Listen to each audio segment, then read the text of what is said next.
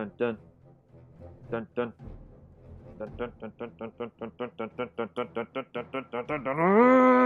Hello, everybody, and welcome to the Oscar Watch Podcast, the podcast where we look back at past Best Picture winners for your reconsideration. I am your host and your captain, Stephen Buja, and joining me on this quest, the one and only Amy Thomason. Amy, how are you doing this fine week?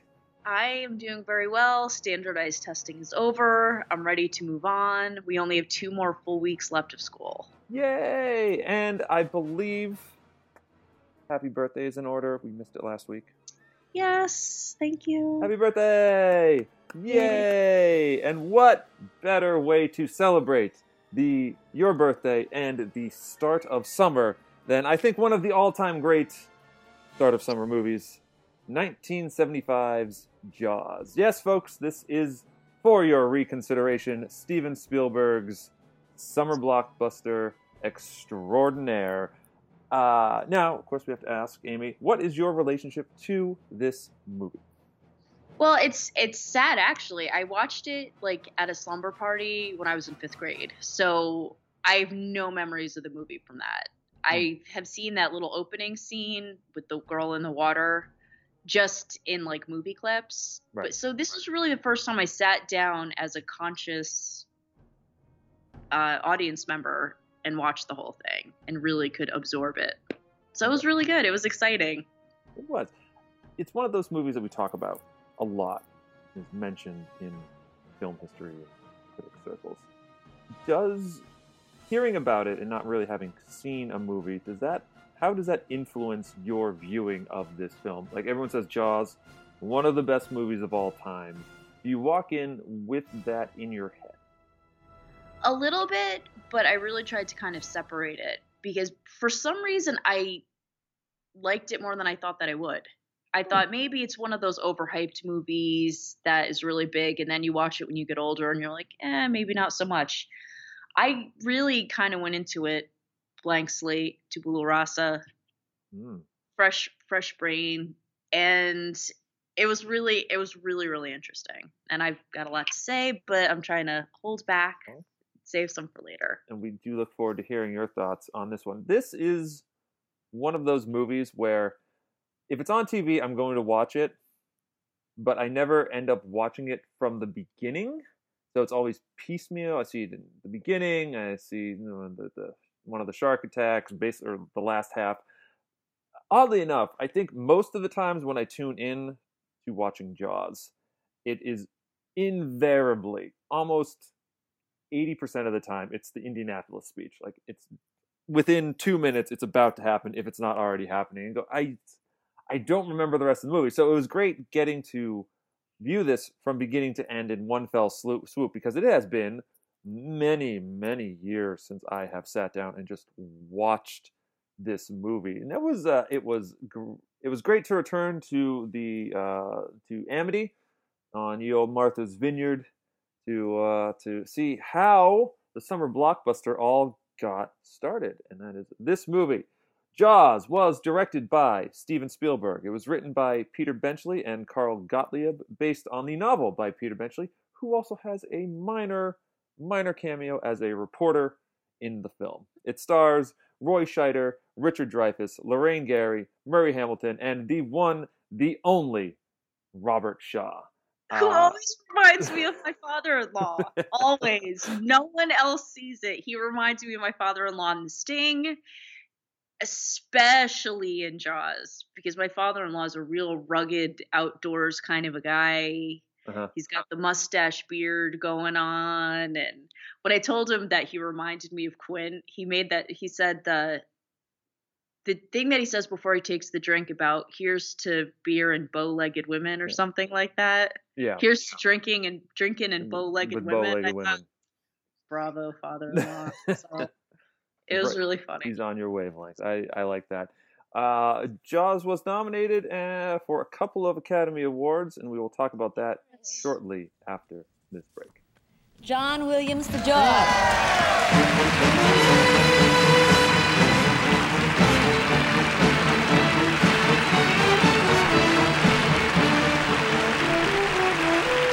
Thank you.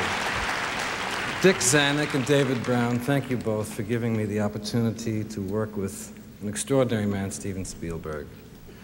The great Universal Orchestra and my friend Herb Spencer, thank you, and all of the members of this Academy for giving me this honor. I'm a grateful man. Thank you very much.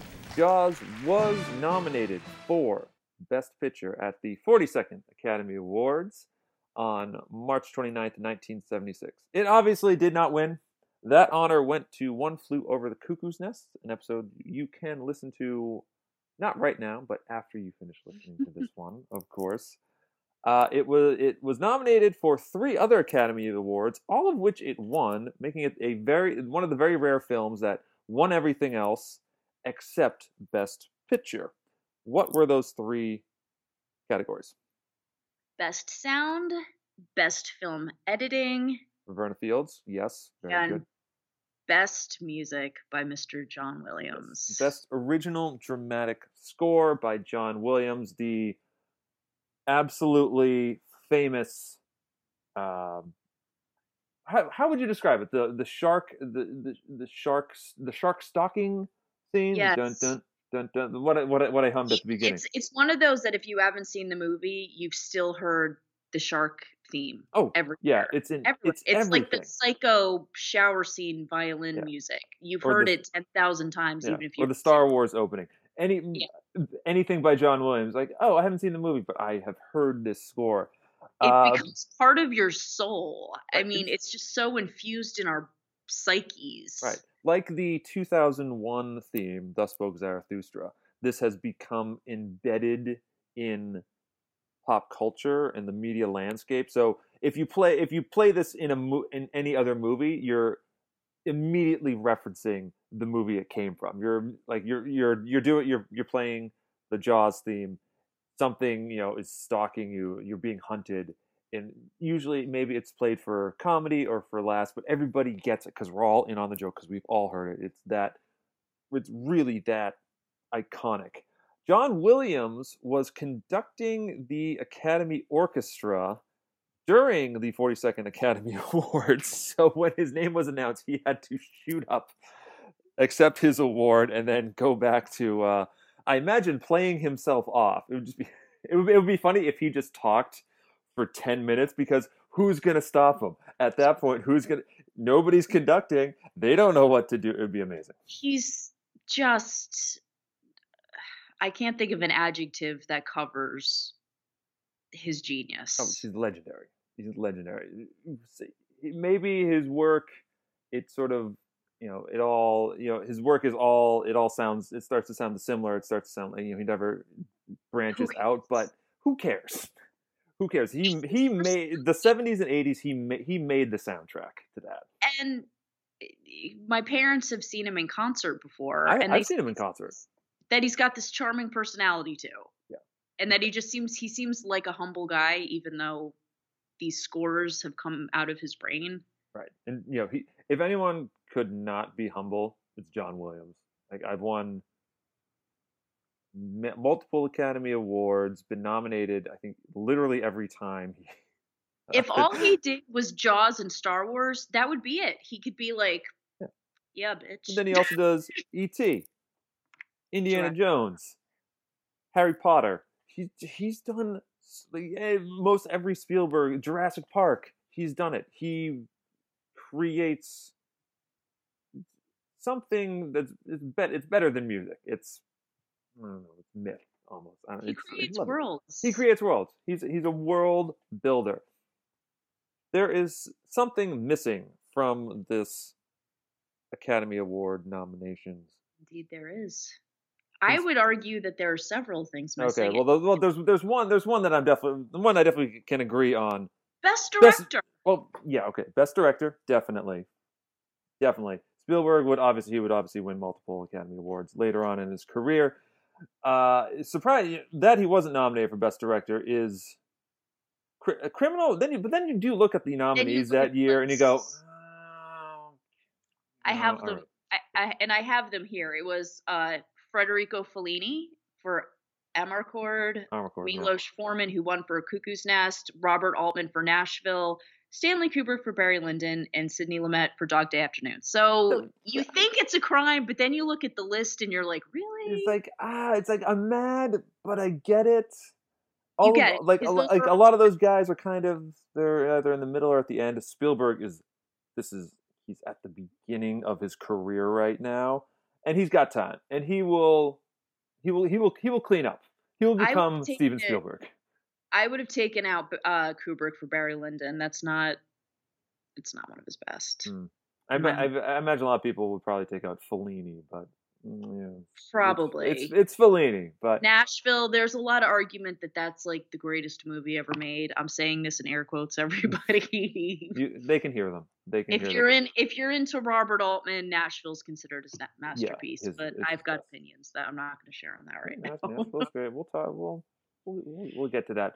Conspicuously not nominated, Steven Spielberg. Also conspicuously not nominated, Best Supporting Actor, Robert Shaw. The hell, people.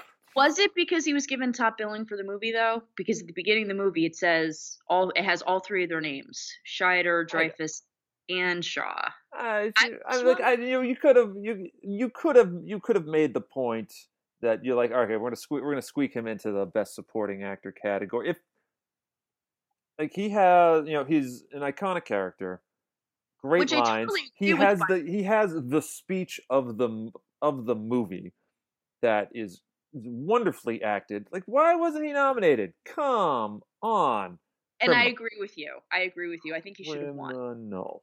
Should have won over George Burns. Come on, that's a career win. That's not a talent win. Yeah, that's true. Yeah, but hey, it relaunched George Burns, brought him back from a 30-year hiatus, essentially. So we'll take it. But come on, it's Robert Shaw. As Quint. Mr. Quint. Dude has a really cool death scene. And he has the best entrance. Best entrance, which we'll talk about. I want you to hold on to that. If you'd like to hear the rest of our thoughts on the Academy Awards that year, listen to One Flew Over the Cuckoo's Nest. It has what won, what didn't win, as well as the rest of the movies that came out in 1975. Fun year. Jaws, of course, was the highest grossing film of that year. Indeed, for a stretch, until Star Wars, the highest grossing film of all time. It invented the term summer blockbuster. On June 19th, 1975, it was the sort of end of the studio system. We're going through a phase where the studio system has collapsed, but we're into our very artistic, kind of gritty late 60s, 70s phase of filmmaking. June 20th, Jaws is released. Literally everything changes after that. You have the 2-year whiplash that occurs. End of May 1977, Star Wars comes out. Transformation is complete.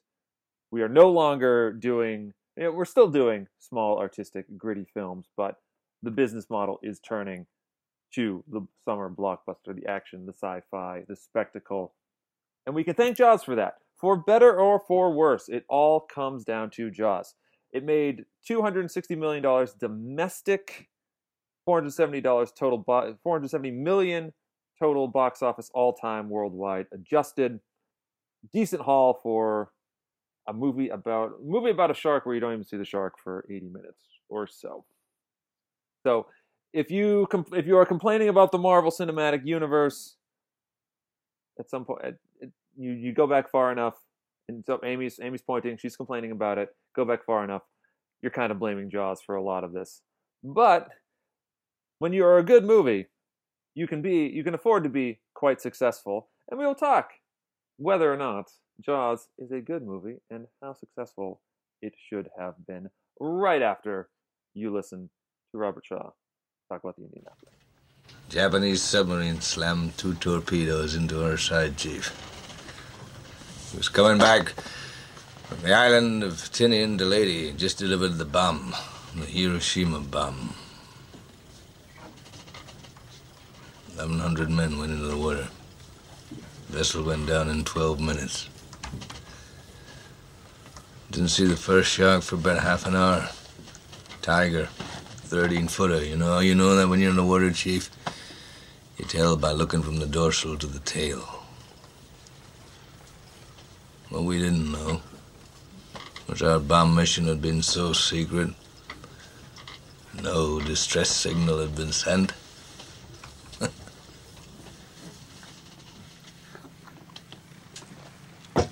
They didn't even list us overdue for a week. Very first light, Chief. Sharks come cruising. So we formed ourselves into tight groups.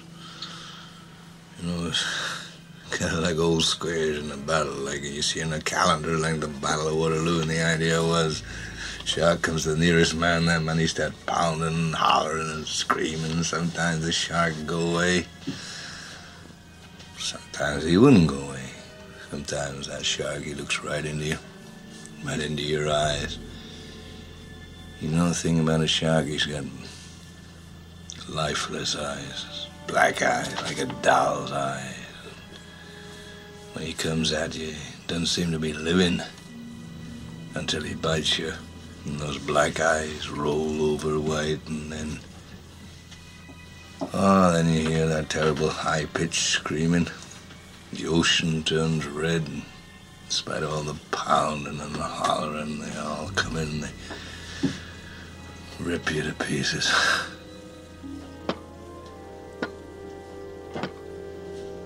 You know, by the end of that first dawn, lost 100 men. I don't know how many sharks, maybe 1,000. I don't know how many men, they average 6 an hour. On Thursday morning, Chief, I bumped into a friend of mine, Herbie Robinson from Cleveland. Baseball player, bosun's mate. I thought he was asleep. Reached over to wake him up. Bobbed up and down in the water. It was like a kind of top. Upended. Well, he'd been bitten in half below the waist. Noon the 5th day, Mr. Hooper, Lockheed Ventura saw us. He swung in low and he saw us too. A young pilot, a lot younger than Mr. Hooper anyway. He saw us and he come in low, and 3 hours later a big fat PBY comes down and started to pick us up. You know, that was the time I was most frightened, waiting for my turn. I'll never put on a life jacket again. So 1,100 men went in the war. 316 men come out. The Sharks took the rest June the 29th, 1945. Anyway, we delivered the bomb. Amy, what is the plot to Jaws? Okay. A shark terrorizes a small New England town right before 4th of July weekend. Okay. I was hoping you'd say, shark arrives.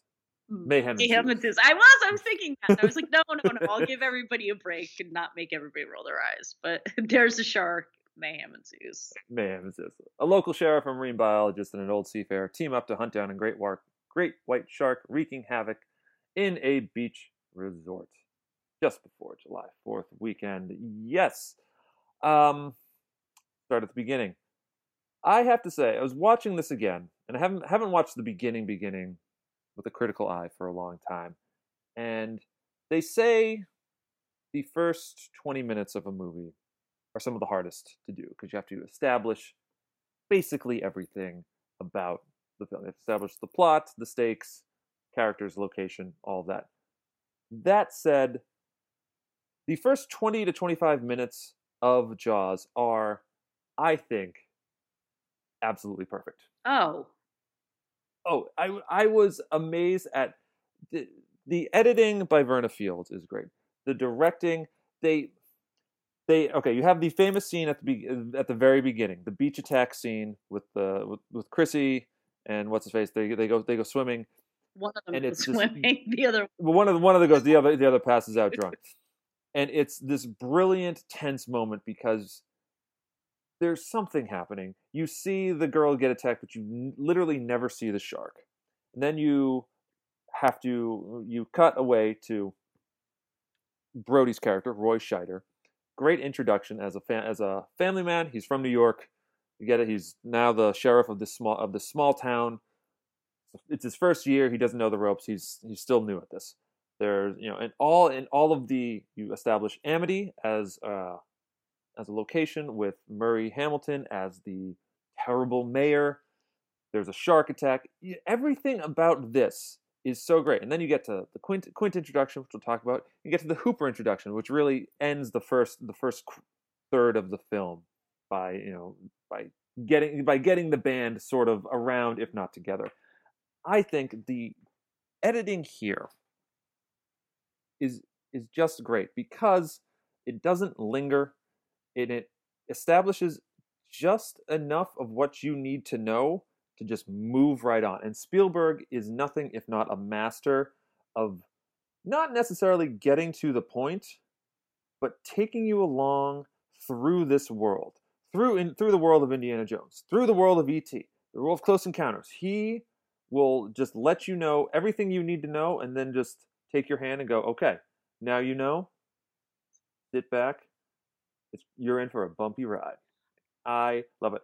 I'm talking now. What do you think of the character introductions and whatnot? I agree. It's amazing. Just some specific things that I noticed. And again, Sure. I haven't seen this. I really consider this my first time really sitting and viewing it. Sure. First of all, that it's rated PG. And when she's naked and running, you can see things. And I thought, wow, that would not get away with a PG rating nowadays. And it's a lot of tropes that we have in our country. The sitting on the beach with your friends and you're just kicking back and she wants to go swimming and it's just this feeling of freedom and she's taking off her clothes and she's running and she's just so happy. The part that is so terrifying, and I love that it's not graphic, is when it's like she's treading water and she's just really happy and the moon's out and it's beautiful and you just see her get pulled under real fast. Mm-hmm. She goes down to about her shoulders and she comes back up. That is, for me, the most terrifying thing in the entire movie. It's that, what was that? You almost feel that panic of, oh my God, what was that pulling on her leg? And that then it goes underneath the water and it shows her legs and there's but there's still not really a reveal and she's screaming for help, but the music isn't all crazy at that point. It's still, and then you just see her disappear. Yeah. And that's it. Brilliant. Yeah, it's brilliant, subtle filmmaking. And Spielberg's not giving his hand away. It's just enough to terrify you, but it's not too fast either. And that's why, for me, people tend to very easily put this on the horror shelf in the horror genre. Oh yeah, it's easy. And there's really only a few movies that I feel completely surpass the genre label and are just a great all-around film. Rosemary's Baby is one of them. I think The Exorcist is one of them. Jaws is one of them. And what was the other one that I was thinking of? I don't remember. The Shining. Horror, they're all scary and terrifying, but there's so much more than just a cheap scare. Right. Which is why later I do want to talk about, if the movie was made today, would it be better or worse? And I have my opinions on that, but I'd like to hear your opinions on that. Well, I think the shark would be in a tornado, and there'd be 3 of them. Yeah, we can talk about that. And that, it does, and like you said, it quickly establishes everything. It quickly establishes Scheider as an outsider. Yeah. His accent, which I thought was really funny. Yeah, well, I mean, if you need a New York City cop, well, we can't get Gene Hackman. All right, we'll get his partner from the French Connection. Exactly. That'll be fine. And Roy Scheider, the 70s. Talk about being able to be like, oh yeah, I was in all of the great movies from the 70s. And then later, he went under the water in Sequest, and I'm pretty sure he fought some sharks there as well. Probably. Roy Scheider, you rock. Rest in peace. You do. I do think he died recently, which is sad. Yeah, which is very sad. A great loss. There is,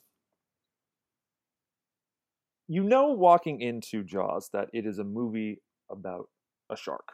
It's on the poster. Your friends have been talking about it. Certainly now, 40 some odd years later, Jaws is a shark movie. There's still this sense of terror in when the girl, Chrissy, is swimming.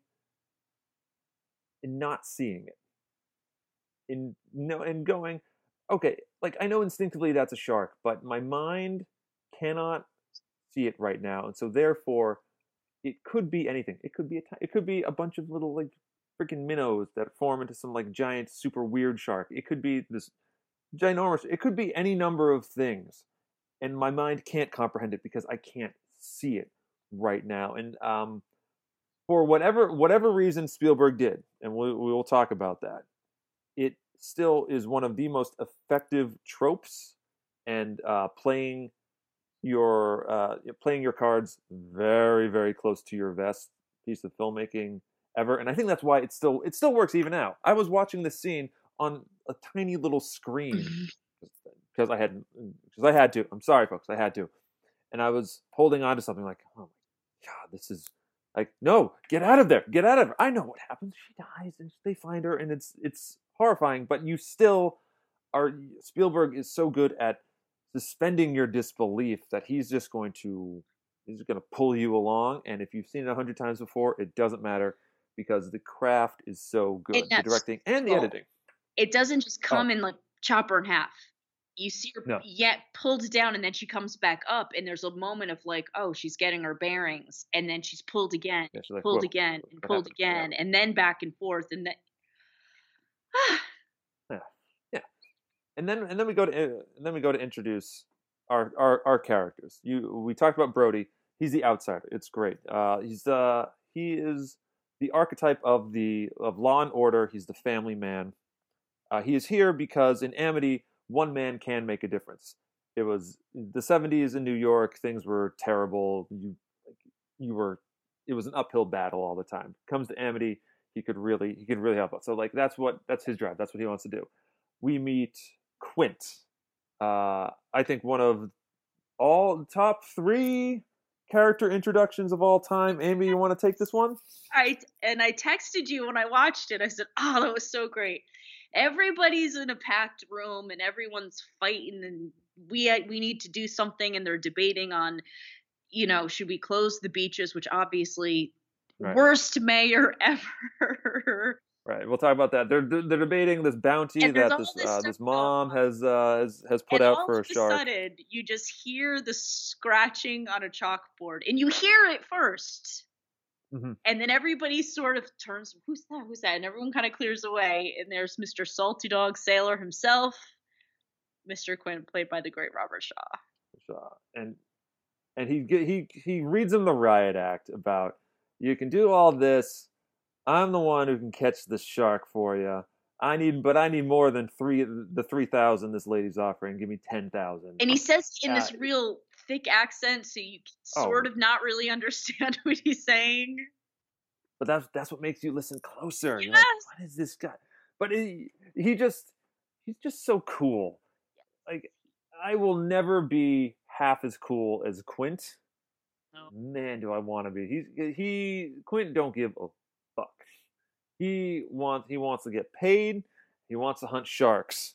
And that's it. And I love him. He is this crusty old sailor, this hunter, this ex-army guy who is just there have been plenty of salty sea dog archetypes in the past, but I think Quint really, he embodies it. Yeah. Now in the world that's been saturated by movies, when you think of this character, it's like, oh, well, I'm thinking of Quint. I'm thinking of the guy from Jaws. Anytime, like I would see Quint. He would be in Moby. I would see him. Robert Shaw play Ahab. All the famous captains and those just hard ass dudes from the sailing days. The guy in Treasure of the Sierra Madre, the Houston character. Oh, he could totally be that. He could make a career off. He could make a career off being Quint. And just share stories with each other because they're both such badasses and they're funny. Yeah, they're guys who have seen some shit. And that's on their resume. Laugh at the young guys. We're Right. just like, yeah, Yeah. Humphrey Bogart, sure you're gonna get the gold. And he's like, yeah, sure you're gonna kill the shark, Richard Dreyfuss, with all of your brainy knowledge. And your fancy stuff. I also like Hooper's introduction. You have Richard Dreyfuss, hot off of his, I think, like debut movie a few years before, and became a Spielberg golden child. I I never cared much for Hooper when I saw this movie when I was younger, but now I'm like, Hooper's kind of cool. He's this rich kid who really who's whip smart, really wants to help, and has seen his own share of stuff, though not nearly as much as Quint, and who genuinely wants to help, but is also very pissed off at how the town is handling this, because he does know better than the mayor. He does know better than Brody, and he thinks he knows better than Quint in some ways about how to properly deal with this. And that's I love how they don't immediately, none of these characters become friends immediately. They're kind of, it's a very contentious And they don't trust each other. relationship. Yeah, but they are like, they understand that, okay, we all need to be in this together. Let's put aside our differences and do it. And that friction, which if legend has it, comes from being on the set with Steven Spielberg, and it's running the shooting is running over 100 days past its initial production end, really contributes to the camaraderie, because these guys are now in some shit, and they just got to make the most of it. The Hooper introduction is probably it's great, but it's probably, in terms of letting us know who these characters are, it's the least bit. He just sort of comes onto the dock and kind of takes over. Starts telling people what to do. It's like, no, you can't. You're doing that wrong. And he just he's kind of helpful in that. Yeah, I guess I'll step down and help these guys out a little bit, but I really got my own thing going on. That's way more important than whatever bullshit they're doing. They all have the arrogance, and I think one of the many things that makes this superior to other quote unquote horror films is that they are such well written, great characters. It's not just about the blood and the sharks and the watching people get killed. If that's all it was, it wouldn't be what it is today. But you have these great, funny, interesting characters played by wonderful actors, which just brings it up to a whole nother level. And not to say that he didn't have to do that. He could have just focused on the shark, and it would be like, oh, it's a movie and the shark and it was scary, and then that was it. But it's these characters that keep bringing us back to it. We remember the monologue about the Indianapolis. We remember the entrance that he makes. We remember him kind of making fun of, like, you expect him to like knock their heads together like they're the Stooges and just be like these stupid young fellas. Yes, which is great storytelling. It's the sequels, which we'll talk about. They focus on the sharks, sharks, whatever. Almost exclusively, and you lose that. You need, in a horror movie, especially when the threat of death is very real, you need to care about these people. You need to take time establishing what is, who these people are, and why we should care about them. For Brody, you care about that he has kids, he has a wife, and he wants to do good. For Quint, you're immediately on Quint's side the moment you see him. You're like, yeah, that guy. I like him. I want to be him. And Hooper, you go, all right, it's Richard Dreyfuss. Like, how do you hate Richard Dreyfuss? And sort of, but you need to have that relationship. You need to care about these characters for their struggle against a ginormous shark to really resonate with you. And also, and then if you focus on these characters, you can have them do things. This film, people call it a shark movie, but I think this is, maybe I'm stretching it, I think this is a movie about kind of overcoming prejudice and your fear of either people or things to defeat something even greater, defeat the literal or metaphorical great white shark of your own. You have this city slicker lawman who moves to a quiet beachside town, who is afraid of water. and he has to overcome that Mhm. by the end. You have this rich boy shark enthusiast and marine biologist who has seen his share of shit, And but is has never also been an in any. outsider. Who's also an outsider, who's never been in any real danger. He's gotten some like cuts and and attacks. Who has to contend, but he has to contend with the idea that all of this money and this equipment, this shark-proof cage of his, That's uh, good. yeah, which was like that won't save him. Like my toys, my intellect, all that I define myself by with like this boat and all this equipment. That's not. It doesn't matter. Mhm. And then finally you have Quint, who has to put, who's this lone gunman who has to put his trust in these two guys, and ultimately doesn't really do that. Because he's still always mad at them. He sort of brings them along because they're the bothersome kids who, like, he has to because Yep. I guess you need a body, and he kind of pays the price for his own arrogance because they're making a break from the shark, and he's pushing the orca, the ship that he owns, too much, not because not because it's the right thing to do, but because he's kind of mad, and he's like, we can make it, knowing that the ship will break. Mhm. And that arrogance, that pride in his ability to overcome and survive all these things is ultimately kind of what costs him, because the shark comes up and it just rips the boat to shreds and eats Quint in this Ah. brilliant scene, and I love it so much. And yeah, it's a movie about it's really like the best survivor movies, especially in the 70s when you had all those disaster movies. It's about working together. It's like we have this one big thing that's harrying and destroying all of us.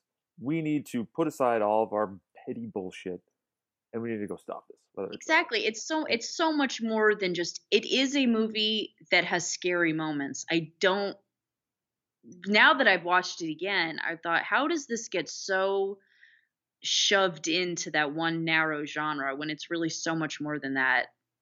And I feel like movies like this are really sorely lacking today. I think nowadays, if the movie were made nowadays by today's standards, it would just be like every other movie. It would not be as special as it is, and which is why I'm glad it was made in the 70s and not right, today. right. If like it's because if this movie were made today and we never had a Jaws to begin with, I would be so curious, because the only reason we have movies that feel so derivative of Jaws is because we have Jaws. Like we know, like Jaws established so many tropes for us, not showing the bad guy, you know, character archetypes. So much stuff about these quote unquote horror movies comes from Jaws that I'm glad we have it. I just, like you say, I do wish we had more films that didn't treat the genre as a box to just sort of be confined to, but as a starting off point for something greater. You can have a movie where people get ripped to shreds by a shark attack and still have it Still have a feel plot.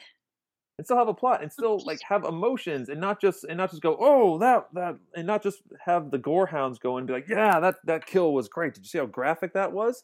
I was surprised by, like, yes, there's a severed leg that falls, but how tame by Really comparison is. a lot of the violence is. And also, it's a very low body count. I think only about 5 people die in this. We see the girl, there's the guy whose head gets, cut off, the kid, which I completely forgot. I was like, holy that was the spew of red coming up from the sea, and like I And looked at the monitor, like, little baby, are you okay? innocent children's legs under the water. Oh my Oh my god, gosh. he just established, and there's the guy, and then there's that guy who loses his leg, and then finally there's Quint who dies. Like, it's a tame body count by horror movie standards, and yet they feel so much more because they are paced at the right moments of the story. It's like just when it feels like maybe we're spending too much time on the people, boom, shark attack. That's the best part about having a shark that you don't really see. It's like it can attack sort of whenever you need the plot to have it attack to keep the tension building. So you can always remember that there is a very real, incredible threat happening just outside the water of this town. It is, and it's an interesting story between all of that action, which I feel really summer movies are not a genre I'm really into, because so often it would just be shark attack, shark attack, shark attack, shark attack, shark attack, big explosion at the end, and then there's your movie. Those kinds of movies for me get very, very boring.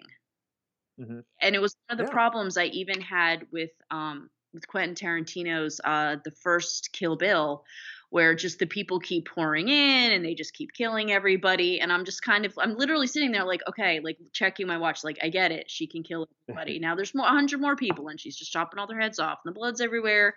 That to me gets very, very boring very quickly. Yeah, but this is totally different. This is Yeah. a great movie interspersed with these moments of like, oh my God, when Richard Dreyfuss is in the Shark Tank, Oh, I'm watching yeah, it it's and terrifying. I'm listening to myself. I'm literally like, oh my God, oh my God, oh my God, oh my God, oh my God. Yeah. And I was like, I'm one of those people, but it really is. And it was him in a Shark Tank. It wasn't any crazy special effects. It wasn't CGI. It wasn't whatever. It was just really great filmmaking. Mm-hmm. Yeah, And that's it lacking was. today in Hollywood. And it really burns my toast. Is that a Southern phrase? I don't know. I just made it up. You're just making that up. And there are these. I don't know if you're familiar with the thing called the Spielberg moment in a Spielberg movie. It's when it's basically it's kind of unexpected when you think something is going to happen and something completely different. In I think in E.T. He opens the door. Elliot opens the door and there's a guy in a spacesuit there. Like, what the? Like, really? It's something unexpected. I can't recall any moments except for Jaws. There's this great moment of tension building when it's July 4th, everyone's in the water, and there's a shark. There's a shark sighting. People freak out. The cops are in the water. Everyone's on the shore. They all got their guns trained on the shark that's coming in. All the parents are running to get their kids out of the water. Yeah. But it's not a shark. It's the kids. It's just the kids playing a joke on everyone, lulling them into a false sense of security. You're like, oh shit. And the real shark comes and goes into the pond, which they the thought little was outlet. safe. Yes, which I thought was safe. Now, Robert Roy Scheider said, "Go swim over there because it's safe over there." And it's not safe over there. The kids see this dude get pulled under, and it's that entire July 4th sequence is masterful. This is a kid who's late 20s, early 30s, forget how old exactly, and he is killing it. He is making something that I don't think really existed before. Like, there had been horror movies, but there'd always been a little cheesy. And now this is tension. This tension in a kind of a noirish way. There's this creeping dread that is coming, and it's going to strike, and it's brilliant. Because it's not like a monster. It's not the Ant-Man or the Boogeyman or the Wolfman or anything like that. It's something real. If you've gone to the beach, that's a very real danger that still happens. That's never gonna go away. Yeah, man, we have an entire week devoted to sharks because of Jaws. Exactly. It's not a motherfucking Shark from Week. the Black Lagoon, which you kind of laugh at it. It always looks a little kitschy. It gives you a little bit of a thrill, but it's like, oh, that's funny. That doesn't happen. But this is about a shark. Right. This is about it's a real thing. Sharks exist. Maybe you haven't seen it. Maybe you've only seen it in the aquarium, but like, they're out there. This could happen. Although I will admit, the best way to avoid getting attacked by a shark? Don't go in the ocean. Don't go in the fucking water. That's it. Just don't do it. You know what we need? We need a movie that's like Claws. It's just about a bear attack because what are you gonna do? You're gonna go in the water? Bears can swim. Like you're like bears are gonna fuck you up if they want to, but no, we're all scared of sharks. Like just don't And go in you the water. probably had that Come fear on. on one of your many hiking and camping expeditions. Oh my god. I was terrified. I remember there was a pack of coyotes outside my shelter one night in the Smokies. Smokies just before the Smoky Mountains. That's terrifying because man, those guys they have a terrifying laugh. Oh. Yeah, I'm scared just hearing the story. Yeah, you're like, oh shit. There was a metal cage because shit happens all the time. So we were safe, but god damn it. Then I saw very few bears, and they always ran off because bears are generally afraid of people. Sharks are also afraid of people. You're statistically very unlikely to be attacked by a shark, but still, it happens, and just don't go in the fucking water. It's fine. Yeah. Speaking of the shark, 40 some odd years later, how does Bruce, what they call the shark, look these days? I think only because I've seen, so many documentaries on how they made it and how it wouldn't work and all that stuff. I can tell it's mechanical, so it's hard to go into it really with an open mind. Yeah. But I still found it very effective. I am not kidding. When he's in that, when Dreyfus is in that shark tank, that for me was the most, like, my heart was like boom, boom, boom, boom, boom, boom, boom, boom, boom, and I'm saying, oh my god, oh my god, oh my god. That was just unbelievable. And I thought it was convincing. He did a good job. It's convincing enough for what it is.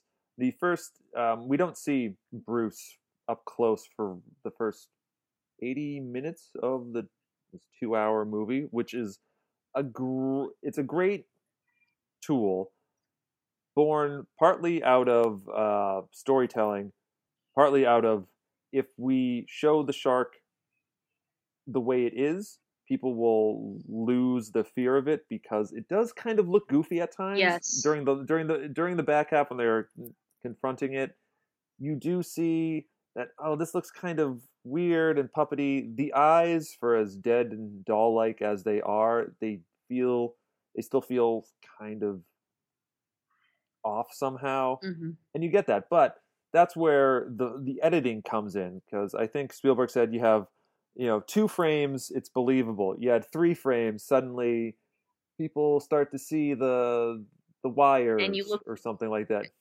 and you're looking for it.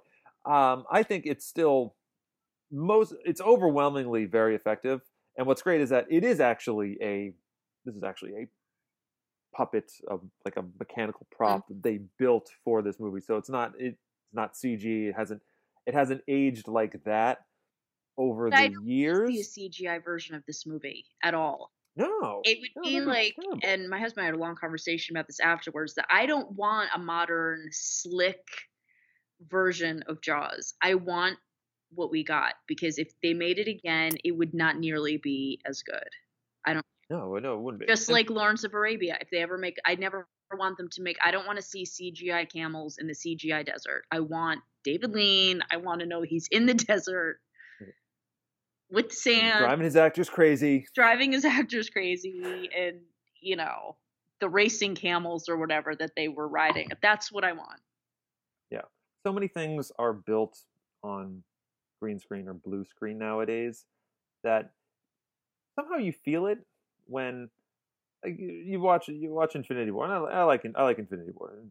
It's a great film, but they're on this planet that's been devastated by all sorts of cosmic events. You go, that's cool, but there's something very satisfying about the last 45 minutes of this movie being just 3 dudes stuck on a boat in the actual ocean.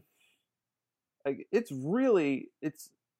you get a sense that the people making it really do care. Now we can't travel to alien worlds actually, so I understand that like we need to set this up and do some CGI or whatnot. But having them in a physical place on a physical journey, it adds to.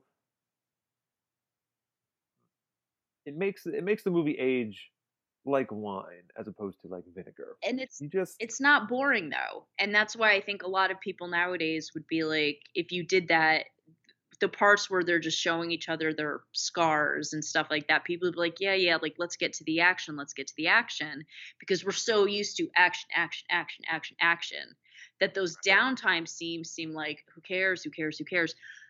In this movie, you do care, and those are some of the best scenes in the movie, and you feel that claustrophobia. You're in that little tiny boat that's creaky and leaky and it smells. You can smell it almost, but so good. Yeah, but still, you have these three guys who are going through some stuff, and there's tension. They're yelling at each other, but they still find time to joke around. They're exchanging battle scars, and they talk about the girl who broke Richard Dreyfuss's heart, the hardest scar of all. And you're like, oh, it breaks the tension, because you really, when you're in a situation like this, sometimes you just gotta laugh. And then Brody asks Quint, "Oh, what's that one?" And it's an old tattoo that Quint had removed, and that was a thing to do back then. And that's when we come to I think one of the most famous speeches of all time. Certainly for me, it was the only time you'll ever hear about this historical event. And I don't think they made a movie with Nicolas Cage. I do not think it is probably not nearly as effective as this 4 to 5 minute monologue of Robert Shaw talking about the sinking of the USS Indianapolis in World War II. What makes this so memorable? So many things. First of all, the story itself, and I'm just going to recap it quickly. It was they were the boats that were bringing over the atomic bomb, correct? And so Yes. It was such a super secret hush hush. People didn't know where they were, things like that. They get rammed in the side. Torpedoed. Yes. They get torpedoed by a jet. Torpedoed, yes. And so they can't get help because no one really knows where they are, because it's such a top secret mission. So there's an instant sense of danger. And then Robert Shaw just said, people died and people were just waiting out there for help. And while they're waiting for help, all these people are getting eaten by sharks. 3 an hour, 6 an hour, Yeah, something like that. and the way that it's done, again, is why the movie is so great. If it were done today, first of all, while Quint is doing it, he's just telling the story. The camera's just on him, and it's kind of panning over Richard Dreyfuss. And every now and then it shows Roy Scheider, and it shows him. There's no weird music. No. There's no... Very quiet. Which is what I think would happen if they did it today. They'd have the music going, and I think it would show the flashback of the story happening. And you'd see the guys, you'd see the torpedo, you'd see all that stuff. You'd see the people getting eaten by sharks again, because nowadays we need action, action, action, action, action. Right. You need a show. And then the monologue, it would end on Robert Shaw's face, and that would be the end of the monologue. The fact that it did not do any of those things, it could have been on a stage. It could have just been him on a stage doing this. And because of that, that is so effective. And Robert Shaw's amazing. He's amazing. Yeah. If you have a good actor, and Robert Shaw is undoubtedly one of the very best, they are themselves the best special effect that you can have for your story. Film is a visual medium, so film is a show me, do not tell me. But there is effectiveness in just telling you something, in not cutting away, not having any flashbacks, whether it's for budgetary reasons or not. It does not become about the event. It becomes about how this person feels about this event. You feel the hatred that Quint has for these sharks, because all of his friends were killed by this, because he was helpless against them, because they couldn't do anything. They just circled up and hoped and prayed that they would not be taken. And when their friends were taken, there was nothing to be done. So you suddenly you understand why Quint is doing this. And even if he tries to wipe away the memory of it, it will always be there for him. And that's what makes it so effective, is that it's not just a great way to tell a good shark story. It's a great character moment, and it also helps establish the stakes of here is what sharks can do when given the opportunity, and this is why we need to stop this particular shark.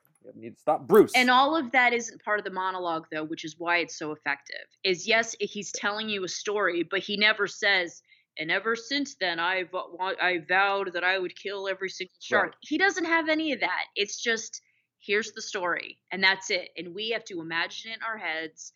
We have to think about it. We have to put together, oh, this is why he does that. Yeah.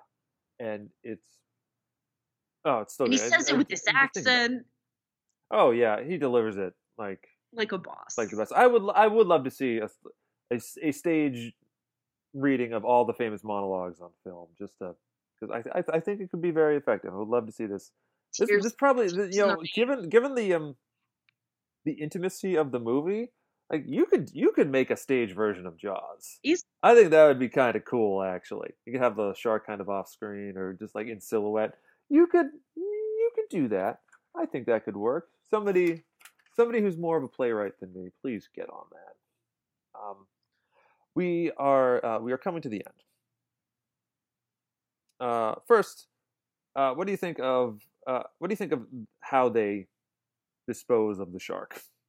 Brody's shooting the air tank that's lodged in the shark's mouth after the shark attack. One of the few times that I liked an explosion in a film. Yeah. All right, we got it. You heard it here. Again, I'm not a summer movie. I don't get excited about all the Marvel movies and all that because again, it's explosion. And it gets boring. It gets like, yeah, okay. Oh, guess what? That's a good blow up too. Yeah, okay. Yeah, there's another blow up. There was one. And it was awesome because there was only one. So awesome. I feel like Spielberg used such restraint in this movie, and that is why the movie is leaps and bounds better than like every single other summer movie that ever came out.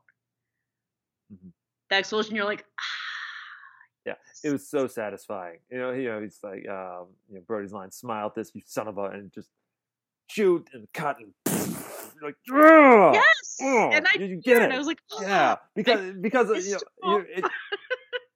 you know what it is. A lot of the times, I think you're rooting for the villain in these sort of things. You're like, yeah, get that kid Jason, get that kid Freddy, whatever. Here, like I was always rooting for the people, and it's just so satisfying when they finally get one over on old Brucey boy and just blow him to kingdom come. Could it work? Would it actually work? No. Who cares? But who cares? It's like Peter Benchley said, I don't like what you've done with the ending. And Spielberg's like, people I've been telling, I will tell them anything for 2 hours. They're on board with me. If I say I'm going to blow up this shark with an air tank, God damn it, they're going to believe me. I am wildly paraphrasing.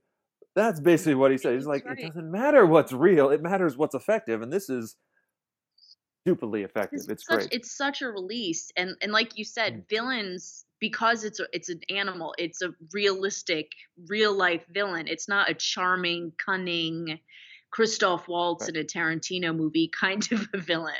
It's just an animal. It has no motivation besides eating and innocent children. Yeah, and it does not see the difference between them. That's what makes it kind of more terrifying. There's this sense that nature is not cruel. Nature is just wildly indifferent. Nature's going to do what nature's going to do. Nature's going to feed, and that's it. And watch. Have you seen any of the sequels? No. Neither have I. I wish I could comment on them, but I haven't. I know that Jaws: The Revenge features Michael Caine, who took the role because he needed to buy a house, and I think features a shark who is going after Brody's kids because he remembers when it's something ridiculous. Called one of the worst movies of all time. But anyways, I will let the other better podcasts discuss the Jaws sequels. We're here to discuss Jaws. So, finally, should Jaws have won Best Picture in 1975? No. Okay. It is a much better movie than I imagined it. It 1,000% holds up. It's better than movies that are made today. One Flew Over the Cuckoo's Nest, that emotional payoff that they have there just was the best picture of the year. Okay. And I mean that. I mean, like, I have no issues with Jaws. It's, like I said, it's a perfect movie. It's better than Made Now. But that emotional Jack Nicholson and, you know, the fishing scene where they go fishing and him getting out and them all cheering at the end. It's just, no, that's still it for me. Pretty fantastic. I'm going to agree with you on the grounds that being nominated is great. Winning is also great. But winning comes with the expectation of now, oh, you are the best picture. So I think not winning was the best thing to happen to Jaws because, like, yeah, it was nominated for Best Picture. It didn't win though, so it can kind of have this can have this little chip on its shoulder, being like, Jaws nominated for Best Picture, and people are like, how the fuck didn't Jaws win Best Picture? What? One Flew Over the Cuckoo's Nest? Fuck this noise, and it becomes this almost a rallying cry. And while it is a perfect summer movie, I can see the only reason it was nominated was for the same reason that Avatar was nominated. It made a shitload of money, and you at some point, and it is very good in its own right. Like the technical, there's filmmaking craft on display that is unparalleled.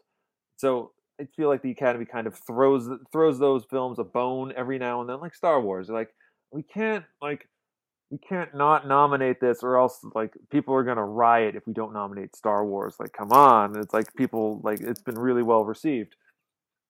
But not winning, I think did more for Jaws than anything else, because now there's no expectation, and it can just be Jaws' eternal underdog, because we can't go back and relitigate the past wins, except on this show. And I agree with you. It didn't need the win, but I feel that One Flew Over the Cuckoo's Nest is not an egregious win. You know what I mean? I think people are like, "Are you fucking like One Flew Over the Cuckoo's Nest? That movie sucked." No one has ever said that. Nobody's ever. It is not Oliver. It's not Oliver winning. It's not Oliver. And 2001 not even being nominated. Right. And as we said in the Cuckoo's Nest episode, any movie that was nominated for Best Picture that year could have won, and we'd all be like, yeah, all right, yeah, it's fine. Yeah, like, yeah, Dog Day Afternoon, sure, Nashville, sure, okay, definitely, sure. So, and nobody's feeling bad for any of the movies that were nominated that year. So, do write us in. Tell us what you think. Should Jaws have won Best Picture? Drop us a line at OscarWatchPodcast@gmail.com and find us on social media. And thank you so much for listening to this For Your Reconsideration episode. Amy Thomason, where can folks find you? At AThomason11 on Twitter, or message us on the Facebook. I've been still in touch with Mike from Ontario, and I noticed we had another person write in about Cimarron, which was very nice. Yes. David of the Award Wieners podcast. Yes, I was very excited. Shout out. So thank you, David. Shout out. Yeah. And folks, we started summer with Jaws. Next week we are going to, shall we say, remember the troops for Memorial Day with another For Your Reconsideration, another trip back to the wonderful year of 1998. We are going to be discussing Terrence Malick's The Thin Red Line, a film I have not revisited in many years. Now I'm very curious how it will play today. Amy, I see you smiling. You're like, you're not looking forward to this, are you? Not really. Okay, well, I will watch it, but I have seen enough Terrence Malick to have formed very strong opinions on Mr. Malick and his work. Okay, and we will talk about that next week on Oscar Watch Podcast. Ladies and gentlemen, thank you so much for tuning in, and until next time, we'll see you on the red carpet.